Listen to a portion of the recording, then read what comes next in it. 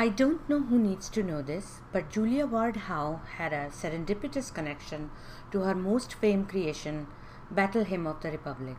Hi, my name is Nirja, and I don't know why, but today my mind keeps going to the Battle Hymn of the Republic and its promise about the grapes of wrath. Marching song of the Union Army during Civil War has a definite impact on the listener, more so if one knows where it comes from. In 2010, Dominic Tierney wrote a beautiful piece for Atlantic magazine about Battle Hymn of the Republic in order to commemorate the almost 150 years of its publishing. You see, Battle Hymn was first printed in Atlantic Monthly in year 1862. First printed, yes. But that's not when and how it first came into being. Seed of this song were planted as a folk hymn, sung and passed down as an oral tradition somewhere in the early 1800s. It was known as Say Brother Will You Meet Me at the Canaan's Happy Shore.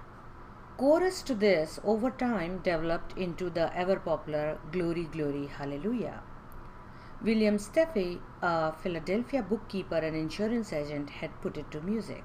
It became quite popular, and as was common in those days, there were other similar hymns and ditties sung in the same refrain and tune. It was then adopted by the 2nd Infantry Battalion of the Massachusetts militia, known as the Tire Battalion, to something called John Brown's Body. It had a rather coarse sort of lyrics, but their heart was in the right place. This was a marching song based on the abolitionist John Brown, who had been hanged in 1859 for leading an attempted slave insurrection at Harper's Ferry. Remember this fact. Civil War had started in April 1861, and John Brown's Body was first sung publicly in May 1861 at the flag raising ceremony at Fort Warren in Massachusetts. So the same year in November, Julia Ward Howe and her husband Simon visited Washington, D.C. and met Abraham Lincoln at the White House. During this visit, she also visited a Union Army camp just outside Washington, D.C. on Upton Hill, Virginia. Julia's friend James Freeman Clarke, a minister and theologian, accompanied her. While looking this story up, I came across a great little book, a biography of Julia, written by her daughters Laura and Maud. It actually won a Pulitzer. In this book, they explain the scenario that resulted in the creation of Battle Hymn. I will read from it this passage. Keep in mind that her husband Simon is being addressed as doctor because, of course, he was one. These were the days of Civil War. We must return back to its opening year to record an episode of importance to her and to others. In the autumn of 1861, she went to Washington in company with Governor and Mrs. Andrew, Mr. Clark, and the doctor, who was one of the pioneers of the Sanitary Commission. Carrying his restless energy and indomitable will from camp to hospital, from battlefield to bureau, she longed to help in some way, but felt that there was nothing she could do except make lint, which we were all doing. I could not leave my nursery to follow the march of our armies. Neither had I the practical deftness which the preparing and packing of sanitary stores demanded. Something seemed to say to me, "You would be glad to serve, but you cannot help anyone. You have nothing to give, and there is nothing for you to do." Yet, because of my sincere desire, a word was given me to say, which did strengthen the hearts of those who fought in the field and of those who languished in the prison.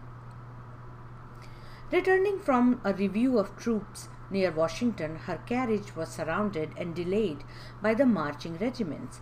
She and her companions sang, to beguile the tedium of the way, the war songs which everyone was singing in those days. Among them, John Brown's body lies a moulding in the grave, but his soul is marching on. The soldiers liked this and cried, "Good for you," and took up the chorus with its rhythmic swing. "Mrs. Howe," said Mr. Clark, "why do you not write some good words for this stirring tune?" "I have often wished to do so," she replied. Waking in the grey of next morning, as she lay waiting for the dawn, the word came to her, "Mine eyes have seen the glory of the coming of the Lord."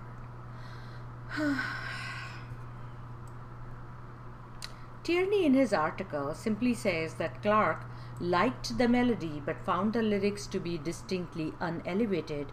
The published version ran, "We will hang old Jeff Davis from a sour apple tree," but the marching men sometimes preferred, "We will feed Jeff Davis sour apples till he gets the diarrhea." So TLDR, Julia was encouraged to write more apt verses for "Glory, Glory, Hallelujah," and she did. Her biography suggests she did not, however, realize how rapidly the hymn made its way, nor how strong a hold it took upon the people. It was sung, chanted, recited, and used in exhortation and prayer on the eve of battle. It was printed in newspapers, in army hymn books, on broadsides. It was the word of the hour, and the Union armies marched to its swing. It did indeed take a strong hold. It has been the battle hymn for many a times when Americans wished to stare injustice in the face. On April 3rd, 1968, in Memphis, Tennessee, Dr. Martin Luther King Jr. gave what was to become his last public speech. He spoke, eloquent and lyrical as ever, about the need to keep the struggle for equality going.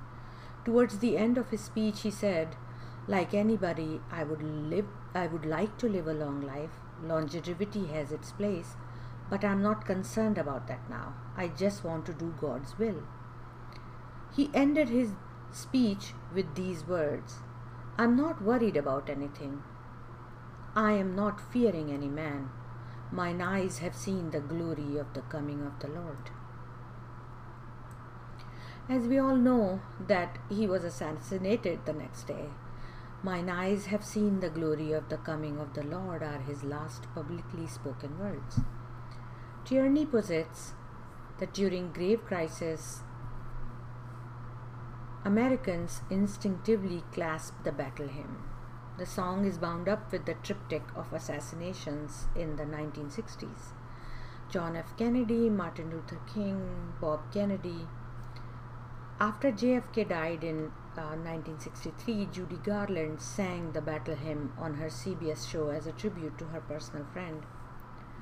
In April 1968, King quoted the battle hymn and seemed to know that his life was almost over. 2 months later, on June 8th, the Requiem Mass for Bobby Kennedy ended with the same song, performed by Andy Williams. The battle hymn is the closer. It is the music that concludes great American lives. After 9/11, at the conclusion of a service of prayer and remembrance at the National Cathedral in Washington, D.C., the congregation, which included President George Bush, former Presidents Clinton, Carter, Ford, joined voices to sing this defiant anthem. And St. Paul's Cathedral in England played it as well on September 14, 2001. Battle Hymn was also played on September 1st, 2018 at the funeral of Senator John McCain.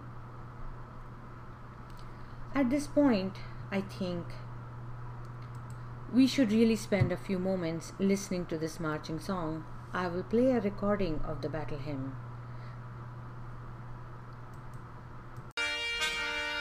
My eyes have seen the glory of the coming of the Lord.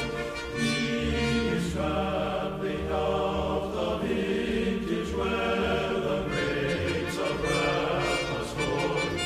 He hath loosed the fateful lightning of his terrible sway.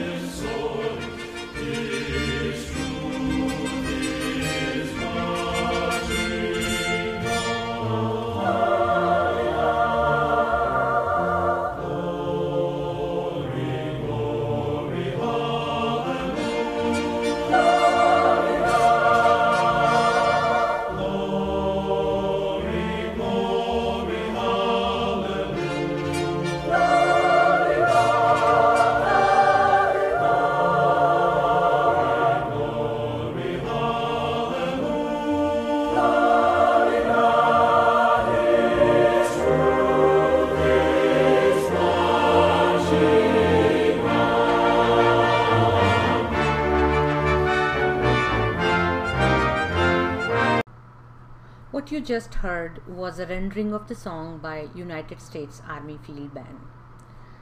Now, let's go back to that small factoid I told you about somewhere at the beginning. John Brown's song, remember? In October of 1859, abolitionist John Brown, along with 22 other men, including his 3 sons, attacked the United States Armory at Harper's Ferry in an earnest effort to initiate a slave revolt in southern states. It has been called the raid that sparked the Civil War. He was defeated and captured. 2 of his sons were killed and 1 escaped. Robert E. Lee and Stonewall Jackson were involved in the battle, capture, and imprisonment of Brown. Among those who tried to obtain pardon or leniency for Brown were Ralph Waldo Emerson and Victor Hugo. Hugo wrote an open letter that almost sounds prescient now. He says, "Politically speaking, the murder of John Brown would be an uncorrectable sin. It would create in the Union a latent fissure that would be, in the long run, dislocated. Brown's agony might perhaps consolidate slavery in Virginia, but it would certainly shake the whole American democracy. You save your shame, but you kill your glory. Morally speaking, it seems a part of the human light would put itself out." John Wilkes Booth borrowed a uniform just to gleefully witness the execution of John Brown. During the trials of John Brown, it came to light that a group of 6 people, known now as Secret Six, had secretly funded and aided John Brown. These men, all abolitionists of varying degrees, acted separately, not as a group. When their connections started coming to light, 5 of them had to escape to Italy, to Canada, even to insane asylum in one case, to evade capture. One of these Secret Six was a physician and an advocate of education for the blind. His name was Samuel Gridley Howe, and he was married to Julia Ward Howe. I don't know who needed to know this, but now you do.